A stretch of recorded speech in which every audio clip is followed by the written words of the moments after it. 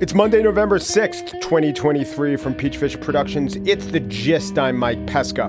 We've all seen the polls of the looming Biden-Trump rematch, and we've all heard the ubiquitous and not unreasonable dismissal. Yeah, that's a national poll. There's no such thing as a national vote. Fair enough. So the New York Times conducted a reporting on the finding of state polls. And to quote their research, Trump leads Biden in nearly every battleground state, new poll finds. Okay. So that old dismissal is just a national poll. That one's off the table. What's the new dismissal? Jonathan Karl of ABC News and author of Betrayal, the Final Act of the Donald Trump Show, was on This Week, arguing that the thing about Trump is most people don't realize the kind of guy he is. Biden's negatives are on television every day. You see them. Trump has become also increasingly confused about things. Sometimes he thinks that he lost to Obama in the last election. He confuses basic facts, says some rather strange things, but there isn't much attention paid. As we get closer to these primaries, we'll see where not just Trump is based on these criminal cases, but where he is now as a human being. Donald Trump, it turns out, lies, and not a little bit. People don't realize that. Donald Trump says untrue, angry things. This is going to shock a lot of people once they learn. The Donald Trump that they thought they knew is nothing like the current guy who's a petty, vicious, unhinged madman. And once people know this, Joe Biden, who only seems bad because people are paying attention to him, let that sink in for a second, Joe Biden will be on a glide path or a motorized scooter to victory.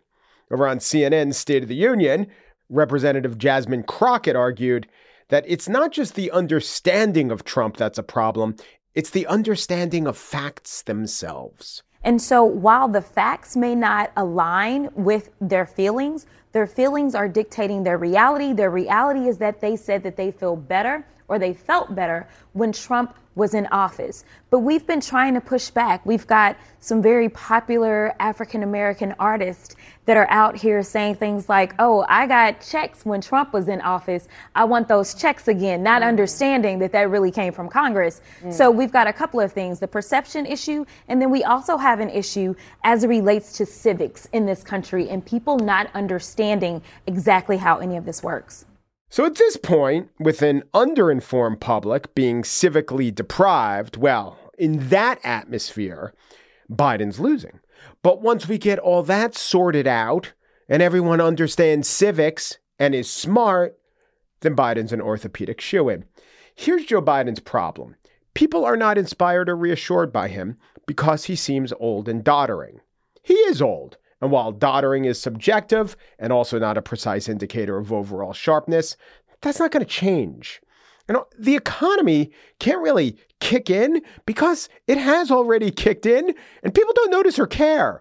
There aren't that many new initiatives out there to break through in a way that the massive stimulus or drug negotiations haven't already broken through. So yeah, the best argument for Joe Biden's reelection is don't worry, Trump will convince everyone he's worse. It will become clear that Trump is worse. And think about that. It's not apparent now that the current president isn't better than Donald Trump. I think Joe Biden, I've read the polls. They don't make me happy. I don't dismiss them. I still think Joe Biden will win, maybe 60-40 chance, maybe 55-45. 55-45 for Donald Trump to be president again. Donald Trump, who just today had a hissy fit in a New York courtroom. Oh, if only America knew. If only they took the full measure of the man. Yeah, I think they know. I think they know already. I think it's the people explaining away these poll numbers who could use a bit of knowledge to go along with their theories, where hope does a lot of the work that strategy should be doing. On the show today, oil, big stupid protests over oil and paintings and oil paintings. But first, Beyond Utopia is a new documentary from director Madeline Gavin. The film follows various North Koreans attempting to flee their country. It also follows the pastor based in South Korea who's helping them to do so. We have undercover footage We have never before seen cell phone shot film as these people struggle to traverse borders and barriers and ravines and the elements. It's gripping. And on to discuss will be one of the people who fled North Korea, So-Yeon Lee, and the director, Madeline Gavin.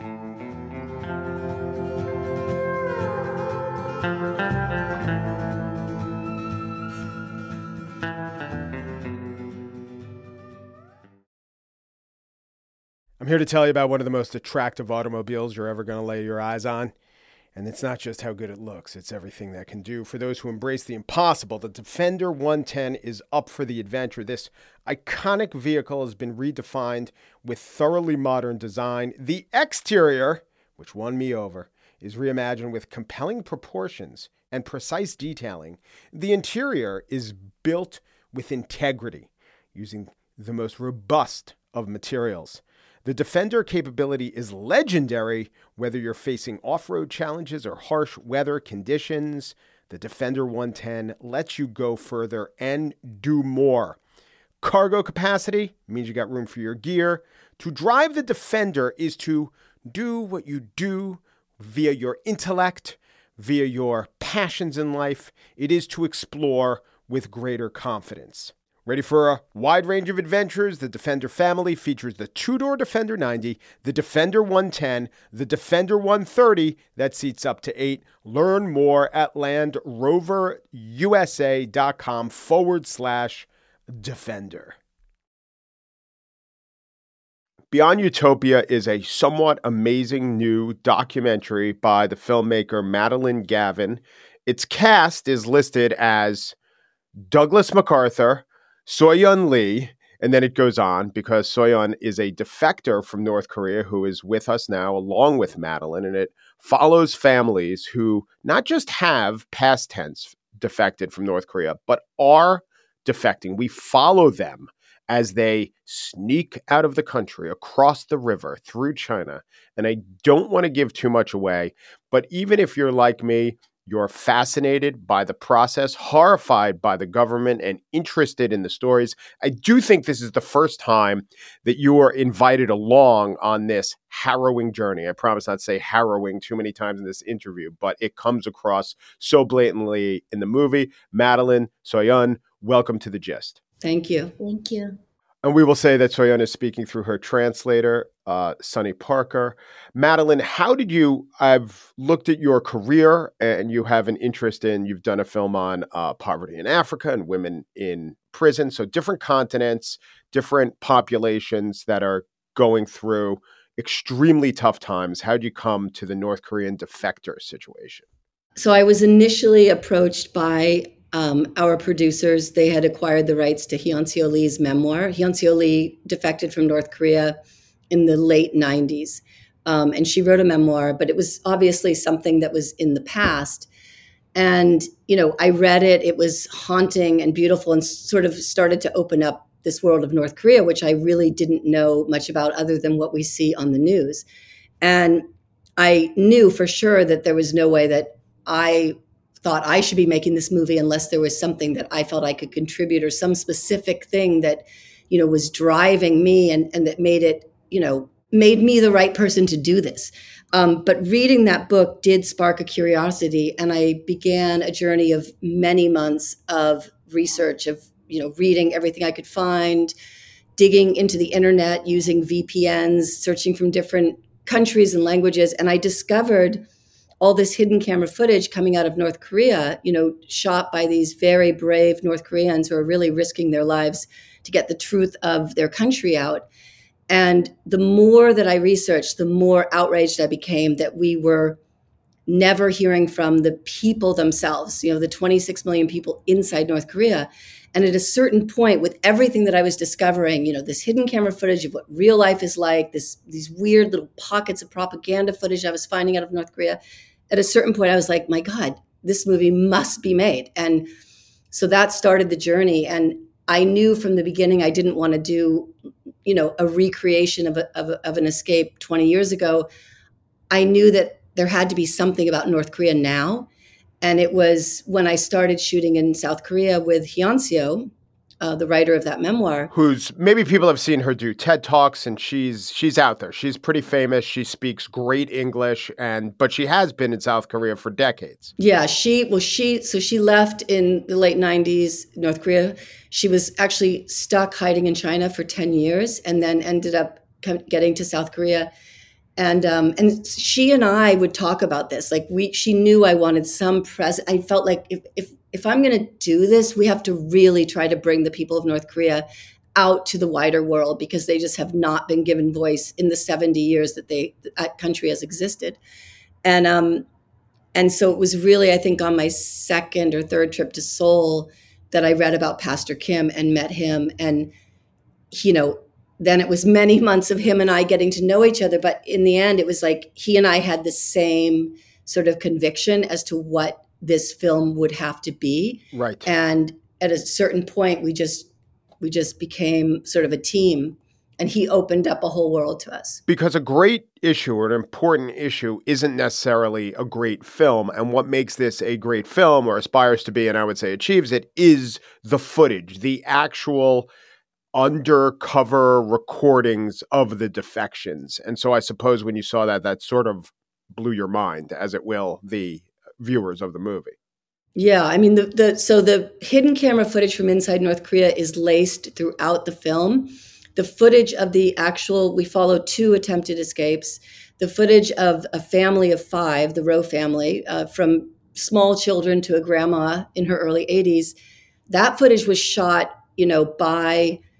by us and by Pastor Kim's network. Pastor Kim is a part of the Underground Railroad that goes through China and into Southeast Asia that tries to help defectors, and he's got a vast network. Yes. In China, for instance, that footage, because it would be far too dangerous for we would risk the family's safety if we were to go into China. And Pastor Kim doesn't even go into China anymore because the North Korean regime has known about him for 20 plus years. He explains he used to go into China. He had a partner there. His partner was abducted and tortured. And so now he knows it's way too dangerous. Yeah. So that footage in China was shot only by the Underground Railroad and by a family member of the family that was attempting to escape. And then we were shooting in Southeast Asia, on the border of Thailand and Laos, in Vietnam and Laos, and then also in South Korea. So Soyun, how were you approached by Madeline or Pastor Kim to be involved in this project?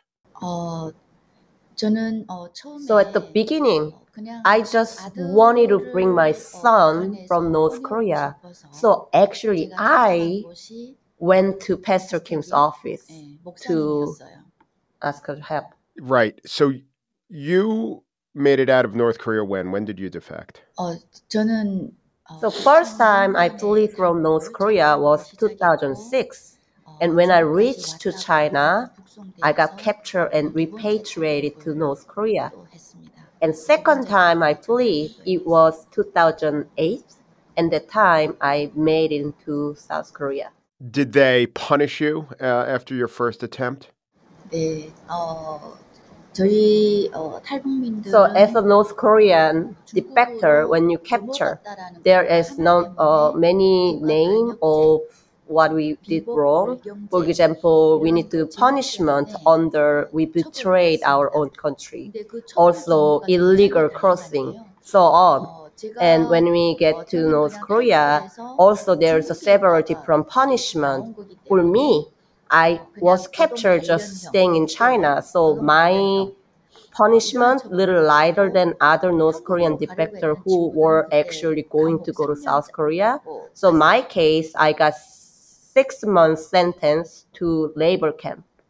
But there was people captured and they found out they were going to go to South Korea. They get 3 years of sentence in jail. So you, in 2008, you successfully defected. How old was your son then, and how soon did you begin the process of trying to get your son out? 2008년 그때 아들 나이가 6살이었고 So in 2008, my son was 6 years old. And after 11 years, I was able to start even thinking about bring my son to South Korea. Tell me about the decision not just to get your son out of North Korea, which is one thing, but to do so while being filmed by a documentary crew and working with filmmakers. Why did you decide to say yes to that? As I said, when I went to Pastor Kim for the first time to request rescuing my son, that time, Pastor Kim and I talk about, okay, we will need to brainstorming to find the best way or safety way to bring my son. So after that, we were still thinking to find the best way, and I waited.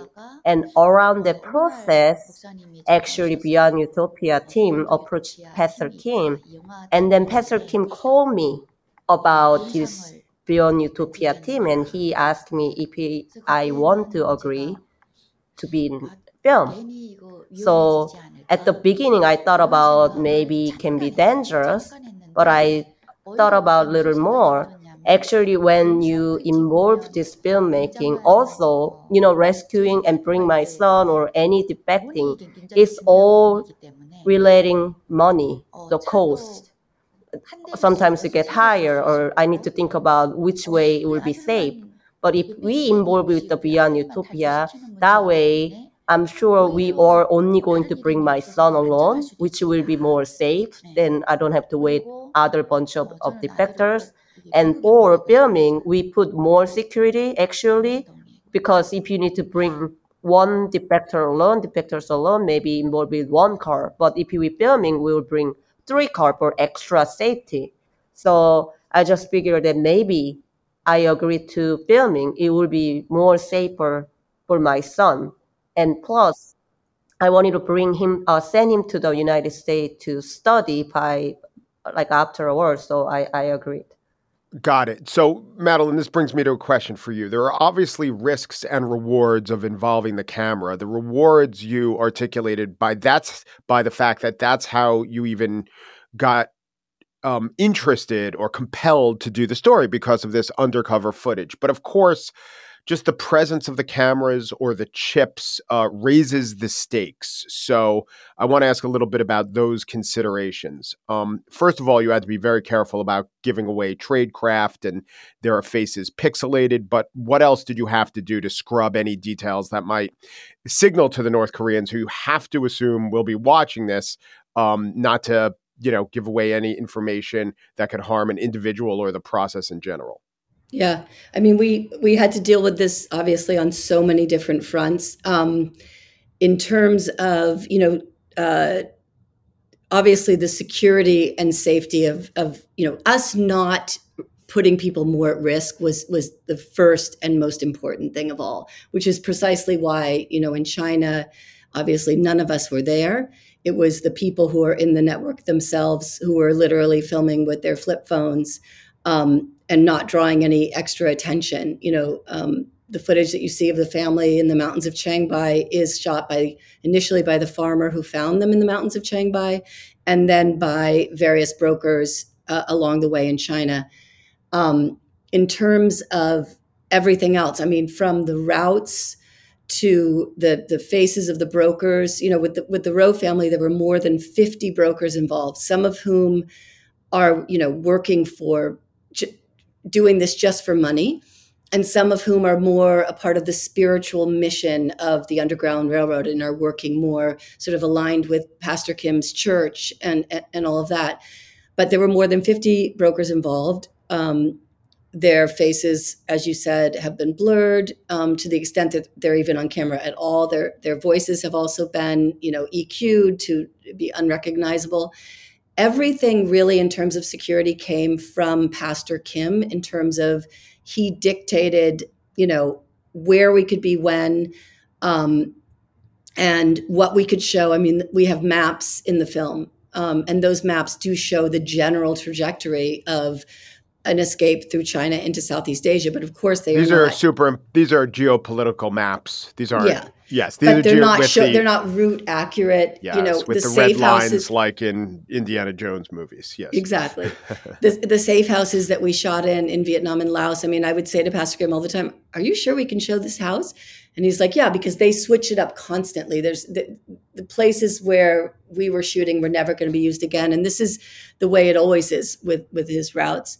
In terms of Soyan and the Rowe family, all of us, and this is Pastor Kim talks really beautifully about this, that this film was really kind of about trust and courage. And there was such an element of trust from everyone.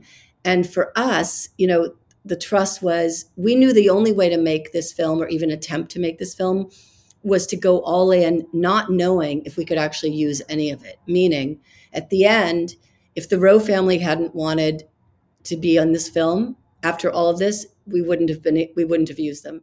Soyeon, I just want to ask you a couple questions that are about your time in North Korea and what the mindset of the North Korean is, or what yours was. So the first question is, I know it's dominated by propaganda. So how did you know that life was better elsewhere?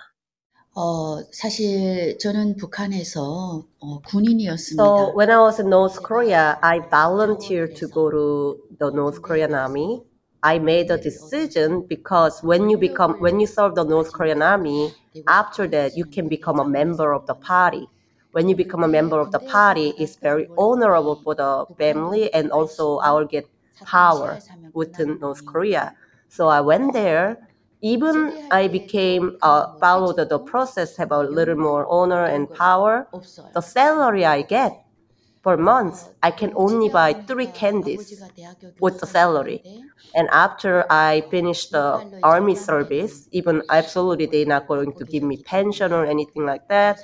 Just that's done. When I come home, my father was the college professor. His salary, he could get 50 cents, like half of the dollar in a month. Even my mother was the official at the party. But even I have a little, higher, I came from the little higher class family. But still, even for us, we cannot have enough food, clothes, or shelter. 이런 북한에서 주변에 제가 So after I discharged from the army service, I see around me, I've been seeing people dying from hunger. I see these orphans on the street without parents and without home. And I see people dying, and I talk to the ladies that their kids are dying because of the malnutrition. And I hear story, if we go outside the world, people saying China is 50 years advanced than North Korea. South Korea is 100 years advanced in North Korea than North Korea. And if I do dishwash in the restaurant, I will get $1,000 per month. So I didn't fully, because of what I heard, there's more paradise and better world. People have to cross the border in order to survive and find food. Yeah. And what percentage of North Koreans would you say want to defect? 저는 김정은과 평양에 김정은을 받들고 있는 권력층. So in my opinion, except only 5 to 10% people, all North Korean people, like higher people, then probably people beside that they wanted to escape from their reality. That 5 or 10% higher people that I'm thinking about, people in Pyongyang who share power of North Korea, Kim Jong-un's regime, and higher position. Beside that, everybody wanted to escape from their reality now. Okay, so just to get it clear, she's saying the top 5 or 10% didn't, but everyone else did? Correct. Madeline Gavin is the director of Beyond Utopia. One of the people she follows in the movie is Soyeon Lee, and we heard from her through her interpreter, Sunny Parker. Beyond Utopia is out in theaters now and will be on Hulu starting in January, but go out to theaters if you want to see this really riveting, amazing film and support the work of Madeline and Soyoon. Thanks so much. Thank you. Thank you. Thank you.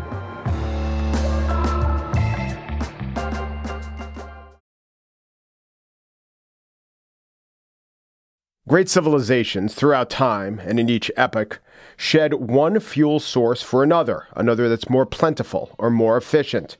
The power supplied by the bodies of the baleen whale were surpassed by the glories of the steam engine, just as the watermill gave way to the piston. And so too will we transition from fossil fuels. But who will lead us and how will it be done? Today, we got another hint of an answer. It will not be through innovation or political will. No, we will have to smash up old oil paintings on the path towards progress. Today in London's National Portrait Gallery, two protesters from Just Stop Oil smashed up a 17th century Diego Velázquez painting and then made a speech. So they've got instant credentials because their smashing skills were without parallel. The main smasher, identified by British authorities as Harrison, age 20, had not just the credibility and standing to disseminate his transcendent message, he also had the words. If we love history, if we love art, and if we love our families, we must just stop oil. I gotta admit, I thought transitioning off fossil fuel would require a lot of hard choices. But now I'm kind of embarrassed. All it takes is to say, we just must stop oil. Else, I suppose, would be consigned to the dustbin of history. And as discussed, one of the favorite tactics of the just stop oil crowd is gluing themselves to the frames of portraits. I've discussed this on past gists. This act was more of a smash and grab your attention, but the obvious and undeniable link between fossil fuels and a nude portrait, originally known as the Toilet of Venus or Venus at her mirror, La Venus del Espejo. Well, that link cannot be ignored. This desecration of works of art in order to change hearts and minds, it worked really well for the Taliban, though they did have Kalashnikovs and burqas, but maybe just because they were out of lots of glue and a couple hammers. Still, the point stands. A big change is coming, and the idiots are going to lead us. The only thing standing in their way is maybe one extra security guard who's actually paying attention. Another hurdle might just be the, I'm going to say, nearly ubiquitous confusion and disgust that such acts inspire, even among the most climate-anxious people who recycle, own a Tesla, maybe even vote for the Green Party, but still say, what did Diego Velázquez ever do to you? These people, they are nonplussed. I mean, look, maybe Velázquez's other masterwork, Old Woman Frying Eggs, okay, maybe that invites some legitimate questions. And what kind of oil? Gas or electric stove? Free range or factory farm? But it's too late. That painting is in the Scottish National Gallery in Edinburgh, and the Meat is Murder crowd has a glue-in already scheduled for that one. It's all part of the global marriage of reasonable policy goals to insane, out-of-control expressions that will ultimately discredit the argument. My only hope is that extremely unreasonable and unwise policy goals are also being advanced by stupid arguments that regular people do not, cannot, and will never understand. And with that, I leave you. I bid you adieu. I have to catch a production of the Royal Shakespeare Company's performance of Julius Caesar, where someone from Greenpeace, in order to save the rainforest, is going to rush the stage and defecate. Dudu brute, and scene.